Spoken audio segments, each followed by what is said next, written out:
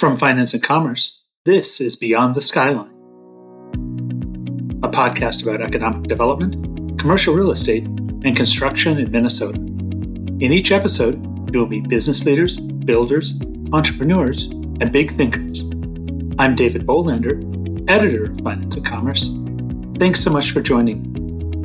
Beyond the Skyline is sponsored by Ironmark Building Company. Whether it's a new luxury apartment building in the North Loop or expanding the community in the suburbs, Ironmark builds quality projects for discerning clients. Ironmark's foundation is built on a culture of collaboration with clients and projects that stand the test of time. Talk to Ironmark's award-winning team about your next construction project today. Go to ironmarkbuildingco.com. In this episode, Brent Webb, a development executive at Mortenson, talks to F&C reporter J.D. Duggan. Webb talks about creating buildings in Rochester, Minnesota with the mindset that what they create there could help researchers on their path to save lives. All right. Today we have Brent Webb, development executive at Mortenson. He has historically been in charge of moving the company's projects ahead in Minnesota and the Dakotas and Iowa. He's helped shape the downtown Minneapolis landscape and is also actively involved in downtown Rochester. Hey, Brent, thanks for being here. Good afternoon. Good to see you. Yeah, you too. Tell me a bit about your role. Sure. So I feel very fortunate. I've been working at Mortenson now for 6 years.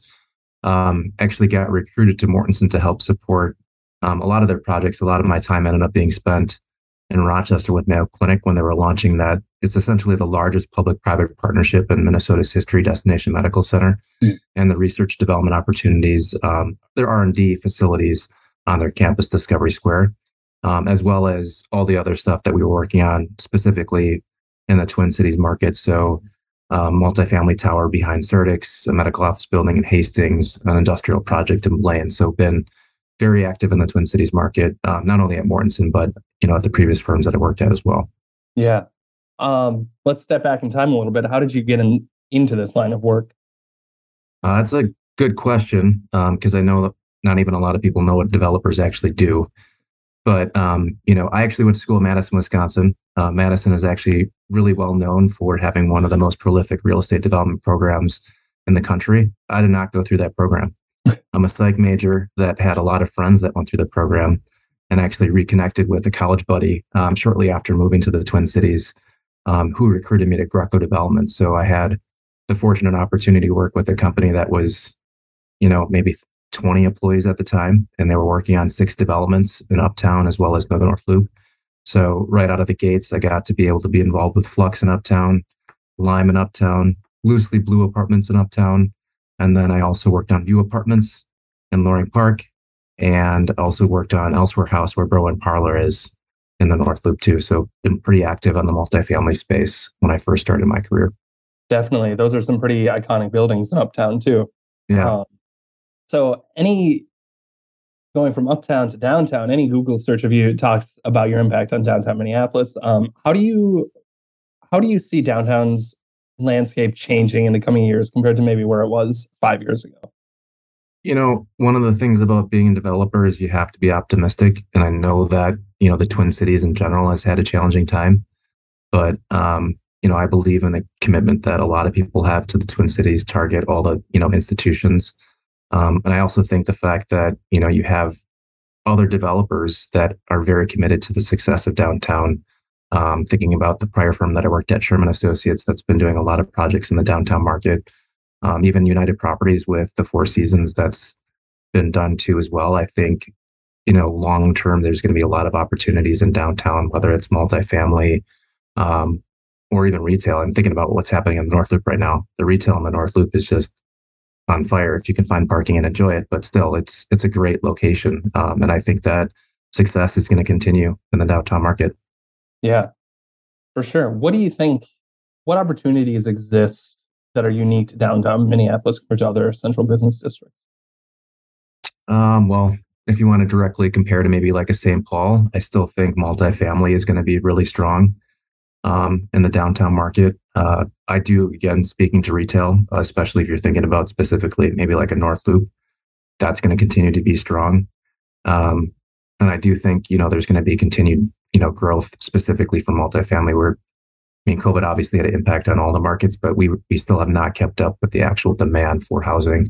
One thing that I hope continues to change, especially from my experience at Sherman, is that there's continued affordable housing options downtown, as well as workforce housing. I kind of have a unique way of defining what affordable is versus workforce. And maybe one way of saying workforce is it's, people that make just enough, like over the 60% AMI, maybe they're making 80 to 90%, but there's actually not housing available for them that's typically been naturally occurring. But it's a huge demand and need for downtown, not just the market rate housing as well. Definitely. And now you're even more involved in downtown Rochester. How has your work in Minneapolis informed the work in creating some of these core places in downtown Rochester? I think it's like a lot of things with real estate. There's a convergence of things. The whole idea for Destination Medical Centers work, live, play. And just my background doing housing, some hospitality, and some office. The facilities that we're doing there is really focused on research and development. How do you spur connections in the facilities that we have? So there is a retail component.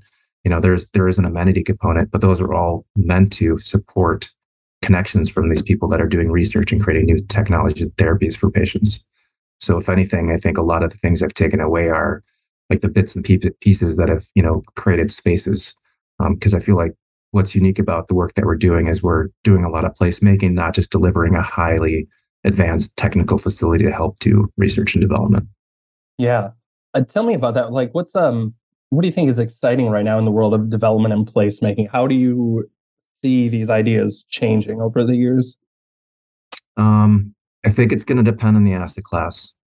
I think specifically for the stuff that we're working on in Rochester, I think a big takeaway is that we're not just building a building. So the facilities that we have there, they have that retail component, like I said.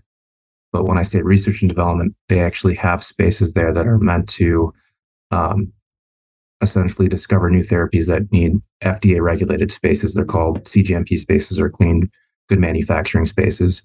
And, there's a lot of technical detail that goes into the execution of those spaces. But when I say placemaking, we're not just delivering the facility and creating these common spaces. We've actually partnered with a gentleman who does a lot of work in the Twin Cities market downtown in Minneapolis, Musicant Group. And we know that researchers, they're not just going to go out of their way to try to meet each other. So we actually have programs and things in place in partnership with the Musicant Group to help spur those connections. Because really, the whole thesis behind Discovery Square, it's very similar to what you've seen in like Kendall Square or stuff that's in, San Diego or even Research Triangle Park, is that a lot of these therapies come out of even having a conversation. One of the things that we've talked about as a theory behind this is like when the discovery of the DNA happened, and when Watson Crick were actually at a bar, they had a pint of beer, and when they were walking back, they had the conversation about what the double helix looked like. It's that whole concept, but that again, we can't let chance allow those connections to happen. We actually have to create spaces as well as programs to help support that. Yeah, can you tell me a bit more about that? What does it mean to create these spaces and to create these programs? What do they look like? So for the first building and the second, we have a few phases that we're doing in Rochester. First thing, we're thinking of them as a campus, so each of those buildings relate to each other in some way. So there's going to be elements in one of the buildings that won't be in another, so to force people to actually go to the different buildings. But also, specifically thinking about the first building, we had way more common space than a typical 90,000 square foot building. If you walk in, it's all open. There's a huge atrium that goes through the space, and then you have a coffee shop on the first level. Part of the thoughts were this is going to be a space that TED Talks can happen, but this is also a space that we can host events. And then through the success of the first building, one thing that we learned is that we actually needed more larger traditional amenity space. And so that's what you're going to find in the second building. There's going to be a large conference room. Again, a space that can allow those connections to actually happen. I think also there was a lot of intentionality on who the tenants were. So we didn't just cast a wide net for the tenants in the first building. We were very prescriptive on who the tenants were. Part of it was tied to the research and the tenants that Mayo actually had in the building. But a lot of it was also around companies that were excited about creating those connections and collaborations to help create that foundation for what the feeling and atmosphere was going to be like to be in Discovery Square. How much of this was inspired through, because Rochester to me is so interesting with a lot of public-private partnerships, right? Did this come from the top, like the public, whatever the city is saying, this is what we want, or did this come through brainstorming with the private sector? So this is definitely before my time, but I think a lot of the inception of this happened before 2015 by Mayo Clinic. A lot of it was seeing where they wanted to take their organization, but also seeing what was successful around the country.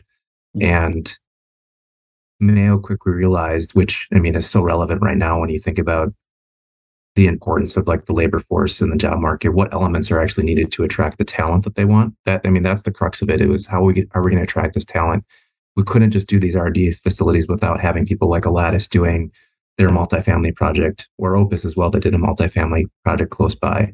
So you really needed that element. And then there's a ton of investment that's happening in the infrastructure. So when Mayo and other key stakeholders painted this picture to the state, they also committed to a certain amount of investment within the state of Rochester as well. So it's kind of all those elements that came together, but also realizing the importance of what needed to happen within place and the investment that needed to happen to support a location that would be exciting to talent to be in. And that's why I think it's been the way it has and why it's going to be successful. Yeah. Do you think this kind of intense collaborative nature in Rochester is unique, or are there things like this that happen in other parts of the country? There are things like this that happen in other parts of the country. I think there's actually even deeper collaboration in some cases. I think when we think about something in the Midwest that might be somewhat similar to what's happening in Rochester, we think about Cortex. And I think what's unique about that is you had 5 university systems and the city that came together. It's not just all on Mayo Clinic or the city of Rochester. So in my mind, that is the only way these things will be successful. So we do have a partnership with Destination Medical Center and their economic development agency. The city of Rochester is a huge partner of ours. Mayo is a huge partner of ours. Medical Alley is a critical partner of ours, as well as DEED. So there are many different key stakeholders that are making this successful because, again, it's not just about those buildings. We're creating something that will hopefully create a vibrant atmosphere for the talent, but most importantly, we're creating an atmosphere that allows for people to create new therapies that impact patients' lives. That's why I get excited about the work that we're doing. Yes, it's a building, but they're developing therapies in there that are going to be life-changing for everybody in this world. Right. Speaking about that collaborative nature, I've heard people complain about how Dinkytown is changing and how they wish there was maybe some more collaboration from the university. I don't know if you've been in that area much lately or looked at that lately, but do you think there's anything Minneapolis could be learning from Rochester? Well, I know there's actually a huge initiative right now with university for their East Gateway District. It's going to have definitely a lot of key elements as well, similar to Discovery Square, but maybe a different model. Especially when you think about the scale of what's happening or the investment that the state's making in Rochester, it's going to be very different in the East Gateway. But I think the university is thinking about it. They're trying to figure out those ways of collaboration. But that's very similar to what a lot of other university systems are trying to do or are already doing across the country. And again, it's about the talent and it's about retention. So think about if you're a professor at a university and you have an idea that you want to test. Do you have a space to do that? Hopefully you do. And if you do, and if you start that technology or therapy or whatever it is, you want to be able to grow that company. So you obviously need unique space to be able to do that. So we have to have something set up to support that researcher or that professor. On the other side, as these partnerships are being created with the professors, or if there's a commercial company that wants to have a relationship with the university, the benefit for the student is that they maybe get to intern right at that commercial company during school. They're getting hands-on experience for that actual job. And then they have a pipeline for a job right when they get done with school. And then that individual stays in Minnesota. That's why a lot of these universities are doing it. It's how do you attract the talent and then how do you retain them within the state that is happening. Yeah, it sounds like kind of the opposite of the historical suburb model. Instead of houses over here and jobs over here, bring it all together. Yeah, create something vibrant, right? Yeah, they call it the cluster effect. So it's the whole idea that again has happened in other locations. And I think that, fortunately, there's a lot of unique things that specifically the university has, the proximity to downtown as well as St. Paul, the infrastructure that's already in place with the light rail. And then if you couple that with the zoning that's just changed with the 2040 plan, there's a lot of elements and ingredients that are there to help support it. But it's also going to take a lot of investment, not only from like a private investment community, but it's also going to take a lot of investment by the university to make it successful. Definitely. Kind of switching gears, in a finance and commerce interview a while back, you said something that you wanted to be a conduit in bringing more diversity into the business. How do you think that something like this happens? Well, I'd say a lot of things has changed since I probably made that comment. Sure. Yeah. I think the murder of George Floyd has put a lot of things in perspective for businesses in the community. And fortunately, it's actually easier for me to be that conduit. I've been a part of LISC, who has that developing of colors and capacity program that I've served on their panel a few times to select developers to support them, not only through a grant program, but to actually create a technical assistance platform for those developers, as well as mentorship for those developers so that their projects are successful. And then I feel like a lot of other developers are digging into as well. I'm thinking about either like Sherman Associates partnering with a developer of color that maybe doesn't have the capacity, not only financially, but a lot of these projects are requiring lending or financial commitments that some small developers can't do. And so you have these other developers that are stepping up to actually partner. So the other thing too is I think for Mortenson, we're definitely committed to diversity, but even for our team, we're just even more selective on who we're bringing on our team. So it's, not only representative of the community, but it's, people of color. I think the last few hires we've had have been women or women of color. So it's something that our organization's really passionate about as well. I think the big thing I'm trying to ring the bell on is that, commercial real estate doing development is a great job. And so I think that's the other piece that has to be conveyed as well. Yeah. Why is it a great job? Because, I guess it depends on your personality. I'm a little bit more of an optimist and a little bit of an entrepreneur and like the challenge. And I don't like doing monotonous work, and every day is different. But I think for me, it's the opportunity to have that type of impact in a community, but also the patience and the collaboration it takes to create that impact. And then again, translating into my work in Rochester, we're not just delivering buildings. We're not just creating these partnerships. We're actually creating these facilities to create new therapies as well for patients. So it's been a fascinating, and I feel like every day, every project I work on, I'm learning something new. So it's been fun. What do you think is the importance of having developers of color involved in projects? I think it's critical because it's like the whole idea for diversity, equity, inclusion. It's the different perspectives that are going to make the communities better. And I think it's also having people that are representative of the communities that are being built, or if they live in the community, that's really critical as well. And you can't ignore too that people that are developing or owning these facilities in the communities, it's a way for legacy wealth that they can pass down to their families. That is a huge change as well. So I think there's many different aspects of why it's important. Yeah, of course. Right, Brent, I don't know that I have really any other questions. Was there anything you wanted to add that I didn't ask about?